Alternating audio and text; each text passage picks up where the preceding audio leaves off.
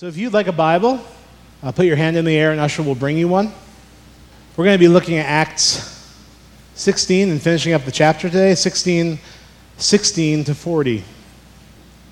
But before we get into that passage today, I just wanted to kind of set up for you what we'll be talking about. Today we're looking at exploring our motivations as Christians. You know, what is driving us fundamentally underneath everything else? When we think about motivation and drive, it brings to mind people accomplishing large-scale goals. I have a friend who recently finished his education, grueling education, and then got a new job. And there's quite a bit of, blood, sweat, and tears that goes into getting an education, and money, and time. You really have to have the correct motivation to get through something like that, right? I have a friend, actually from this church, who I believe it was a 50-mile race that they trained for as husband and wife. 50 miles. So when they were practicing for this race, they would run from their house, like in Malta, to New Life on Sunday mornings. I mean, that is a painful race to run. I once trained for a half marathon. I hope to do that again someday, but that was just a very small amount of distance compared to a 50-miler. Oh my goodness. People do the Ragnar races and run uphill and all these kinds of things. But there's a high level of discomfort, pain, even suffering that can accompany this kind of training, whether it's education or whatever it might be. And what is our motivation that keeps us going? That's what gets us to the end, whether it be accomplishing that big race, whether it be getting that degree and getting that job. But today we're looking at on a broader scale. As Christians, as people who say that Jesus is the Lord of our lives, what is our primary motivator? People who are Christian or not Christian, doesn't really matter, we try to exit situations when they become uncomfortable or painful, right? That's just what we do. And that's a reasonable response. That's something God's created us to do. In a sense, we are all motivated to minimize pain and suffering and to maximize joy and ease in many ways, whether Christian or not Christian, of course. And this is something that protects us many times from pain and suffering and trouble. And we're motivated to be safe. I remember we were hiking a trail right before 4th of July, and we saw a timber rattling snake, a rattler, on the trail, and we were like, whoa, look at that. And so I told my daughter, trying to usher my kids past the snake. But of course, my daughter, who loves creepy crawly things, was like walking towards him, like, no, come back, Like she apparently did not have that God-given sense to be fearful and to flee the situation. But for the most part, this instinct to fear the appropriate thing is a good thing that God's given us. And we're trying to minimize pain and suffering. When we touch a hot stove, it burns us, and we remove our hand from it so that we don't burn ourselves down to the bone. This is a God-given thing, and we're not debating whether that's good or bad. In fact, it's a great thing. But when Jesus is the Lord of your life, there's a second layer that comes into play, a different motivation that comes into play, which sometimes will cause you to stay in situations where there is suffering and trouble, and sometimes will cause you to exit a situation that is troubling or suffering. And the motivation is something that keeps us going in our journey, right? I wanted to look at this verse. I call this the kingdom motivation. And we're going to look at a couple instances of this today. But Jesus brought a kingdom, and in Luke 4:18-19, it's all summed up what this kingdom is. This is what I call the kingdom motivation. It says, "The Spirit of the Lord is on me because he has anointed me to proclaim good news to the poor. He has sent me to proclaim freedom for the prisoners and recovery of sight for the blind, to set the oppressed free, to proclaim the year of the Lord's favor." Sometimes, for the Christian who follows Jesus as Lord, they will endure situations where there is some degree of suffering, we're going to see in today's passage, and trouble, even though perhaps there's an instinct that makes them want to flee from that for a higher purpose. And that's for the purpose of the kingdom, of being a part of ushering in the kingdom that Jesus brought. When Jesus came onto the scene, he had this mission of infiltration and redemption in the world. The world system we live in, the world system that Jesus came into, it's all the same system. It's all pushing everyone everywhere towards sin and death and destruction.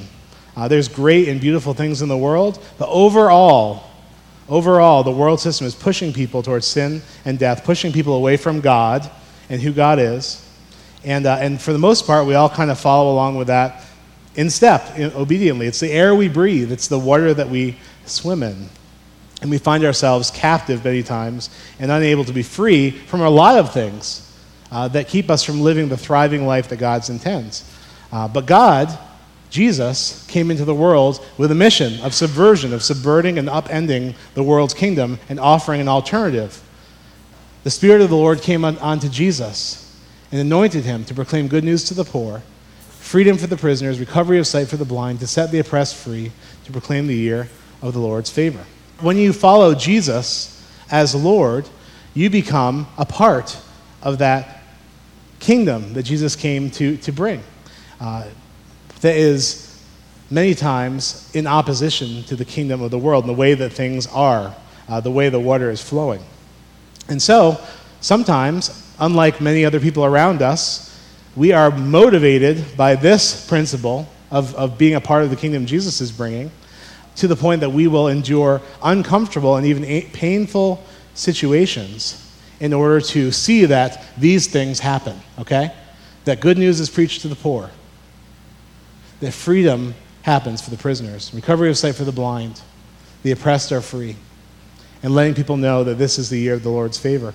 And I have friends in every area working in these different areas. We work at spiritually, from a spiritual perspective, and from a literal perspective, praying for people to be healed, even of blindness.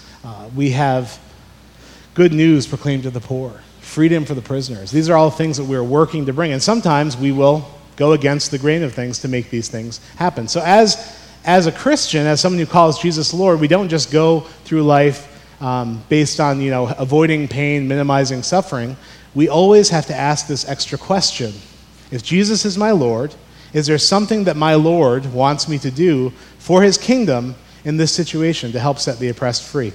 And there are many forms, whatever that might be.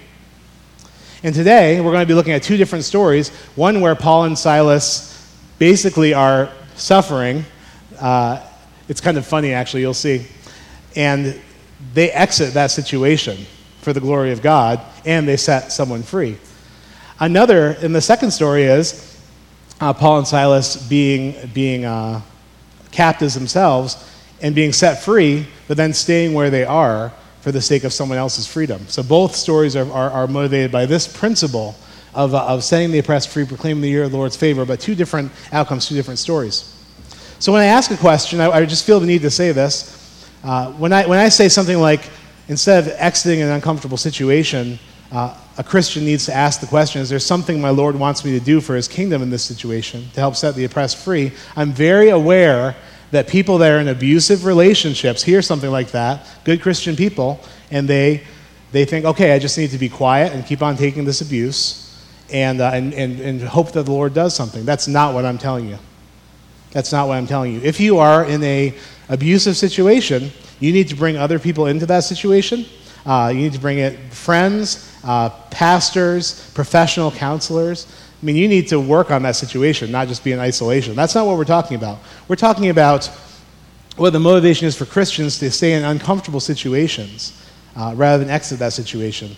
But we are not talking about, enduring abuse over time. That's something that I'm very aware that people deal with, and I wanted to just say that. We're talking about life in general. And in this sermon, or in these stories, we're going to see this very interesting thing where this principle of following the kingdom drives Paul and Silas to do some surprising things. So we're going to start in verse 16. So 16:16. It says, "Once, while we were going to the place of prayer, we were met by a female slave who had a spirit." So first of all, this young woman is a slave. Second of all, she's a slave. She's a double slave. She's a slave to people, and she is enslaved by an evil spirit. It's a really bad thing. So what is the kingdom principle? setting the captive free, right? So this girl is in double bondage to slavery. And by the Spirit, she predicted the future. She earned a great deal of money for her owners by fortune telling. This is a girl that seemed to have some amazing success. She was able to earn a lot of money for her owners. She seemed to really have an authentic kind of demonic gift to be able to do this. And so not only was she a slave to these people and a slave to the Spirit, she was also a slave to the will of both the darkness and of her masters who were exploiting her for their greed, right? Pretty dark situation. Verse 17, she followed Paul and the rest of us, and she shouted, "These men are servants of the Most High God who are telling you the way to be saved." So question, was that untrue? It wasn't untrue, but it was certainly not completely clear, because when people heard this in this setting that was not a Christian or Jewish setting, they would assume that she was talking about Zeus. So it wasn't a clear message by any means, but she kept on shouting it, and it was for some kind of nefarious purpose, maybe for the Spirit to give itself credibility, to make more money. We don't really know. But these men are servants of the Most High God who are telling you the way to be saved. She kept this up for many days. And this is the funny part. Finally, Paul became so annoyed that he turned around and said to the Spirit, "In the name of Christ Jesus, I command you to come out of her." And at that moment, the Spirit left her. Now in this situation, Paul and Silas were encountering this girl who was in basically triple slavery, in bondage, literally a captive, not only to people, but to the spiritual realm, and to the greed of her owners. And also, Paul and Silas were captive to this screaming voice following them around all day long, shouting in their ears. And in this situation, the kingdom of God, they put up with that patiently for several days. But in this situation, the kingdom of God motivation dictated that they were to proclaim freedom for the prisoner and recovery of sight for the blind, to set the oppressed free. And they did that. Paul spoke directly to this evil spirit, and it left her. All of a sudden, she was not someone that could make money for her masters anymore. All of a sudden, she was not in bondage to the will of the Spirit, and she became free. And also, Paul and Silas became free of the incessant noise. So they got rid of the situation. They brought the kingdom. You see what I'm saying? They didn't just avoid this person or get rid of her. They confronted it head on, and the kingdom came. Verse 19, when your owners realized that their hope of making money was gone, they seized Paul and Silas and dragged them into the marketplace to face the authorities. They brought them before the magistrates and said, "These men are Jews and are throwing our city into an uproar by advocating customs unlawful for us Romans to accept or practice." The crowd joined in the attack against Paul and Silas, and the magistrates ordered them to be stripped and beaten with rods. After they had been severely flogged, they were thrown into prison, and the jailer was commanded to guard them carefully. When he received these orders, he put them in the inner cell and fastened their feet in the stocks. About midnight, Paul and Silas were praying and singing hymns to God, and the other prisoners were listening to them. Suddenly, there was such a violent earthquake that the foundations of the prison were shaken. At once, all the prison doors flew open, and everyone's chains came loose. The jailer woke up, and when he saw the prison doors open, he drew his sword and was about to kill himself because he thought the prisoners had escaped. If the person that was the jailer in charge of the prison lost the prisoners, the consequences were dire. So he felt it better to take his own life than have it taken from him. But Paul shouted, "Don't harm yourself. We are all here." The jailer called for lights, rushed in, and fell trembling before Paul and Silas. He then brought them out and asked, "Sirs, what must I do to be saved?" They replied, "Believe in the Lord Jesus, and you will be saved, you and your household." Then they spoke the word of the Lord to him and to all the others in his house. And at that hour of the night, the jailer took them and washed their wounds. Then immediately he and all of his household were baptized. The jailer brought them into his house and set a meal before them. He was filled with joy because he had come to believe in God. he and his whole household. Interesting thing about this situation, Paul and Silas were beaten with rods and put in stocks, yet they continued to worship God because they believed that God was going to come through for them in some way, and just because he was worthy of praise. So they continued to pray and to worship God and hope for the vindication that he would bring. This miracle happens where the foundations of the prison are shaken and the shackles fall off. And though Paul and Silas had the opportunity to just leave the jail, this uncomfortable and horrid situation, they chose to stay in the jail because of the kingdom principle. They saw this jailer was in captivity, and he needed the kingdom to touch his life. So interesting thing about this situation, unlike the one with the slave girl where they got rid of that spirit and then everyone was a little more at peace, here they stayed in a suffering situation in order to bring the kingdom. And this is something that Christians need to do. If Jesus is the Lord of your life, sometimes we have to stay in a difficult situation and deal with that person and work things out in such a way that the kingdom can move forward, that there can be recovery of sight for the blind, freedom for the captive, release for the prisoner. So in this situation, that's what they do. And the jailer wakes up, sees that the doors are open, and assumes everyone's left. But Paul and Silas have stayed behind. He yells, "Don't harm yourself." And then he falls before them and says, "Sirs, what must I do to be saved?" And that's an interesting question, because I don't think that the jailer had in mind the thing that we have in mind when we say, "What must I do to be saved?" We kind of understand about the cross and about Jesus and about forgiveness of sins. I think that he was thinking about his entire life. This is a mess. The jail is destroyed. There's a lot of trouble on me. And he just felt this desperation. And he had heard about Paul, presumably by reputation, and had seen them worshiping and seen this great miracle, knew that they had some kind of authority, and he just reached out to them with this overarching question: what must I do to be saved? And who knows what kind of answer he was looking for, but the answer that he got was, believe in the Lord Jesus, and you will be saved, you and your whole household. Interesting thing, it seems overly simple to people who don't understand it. But the truth is, for all of the mess that we find ourselves in life, the difficulties that we face in different situations that we're in, we're always looking for all these different things that we can do, trying to find answers. But it all starts here in the Bible, and from Paul's perspective, with believe in the Lord Jesus and trust him to take care of the rest. That's something that, if you're anything like me, you've had some messes in your life. Please let me not be the only one, because I am the senior pastor of the church. And the only reason I feel worthy to stand before you is because I understand grace. I understand that God really does love me. And that love is not going to go away because I'm unfaithful at times. But he is faithful. And if you've been in messes in your life like I have, I think the answer that Paul would give to you, my business is crumbling, my marriage is falling apart, I'm having an addiction problem. These are all things that some of you are like, yep, that's me. I'm aimless and I feel depressed. I'm in a deep depression, whatever it might be. As simple as it sounds, I think that the answer to the mess of our lives is to come to Jesus first before we have it figured out, and then work through it with him. It all starts with coming to Jesus. So when this jailer says, "Sir, what must I do to be saved?"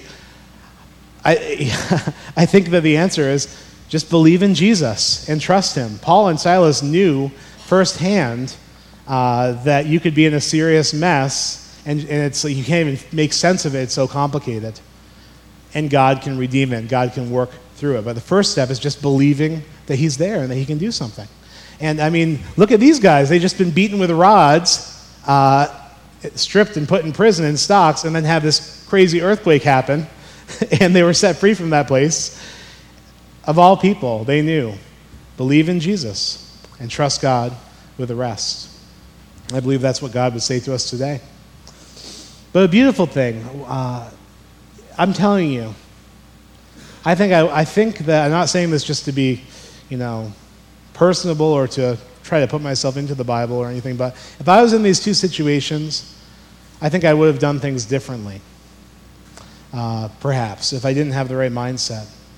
Maybe with this slave girl, I would have just tolerated it for a very long time and maybe eventually tried to avoid her. And she would have gone on being a slave, right? She would have gone on in her captivity. In this prison situation, I think if I was praying to be released and worshiping God and the doors opened, I would take that as God clearly telling me, get out of the prison. Like that just makes sense. Let's just be honest. Like that's what God's doing here. Let's go.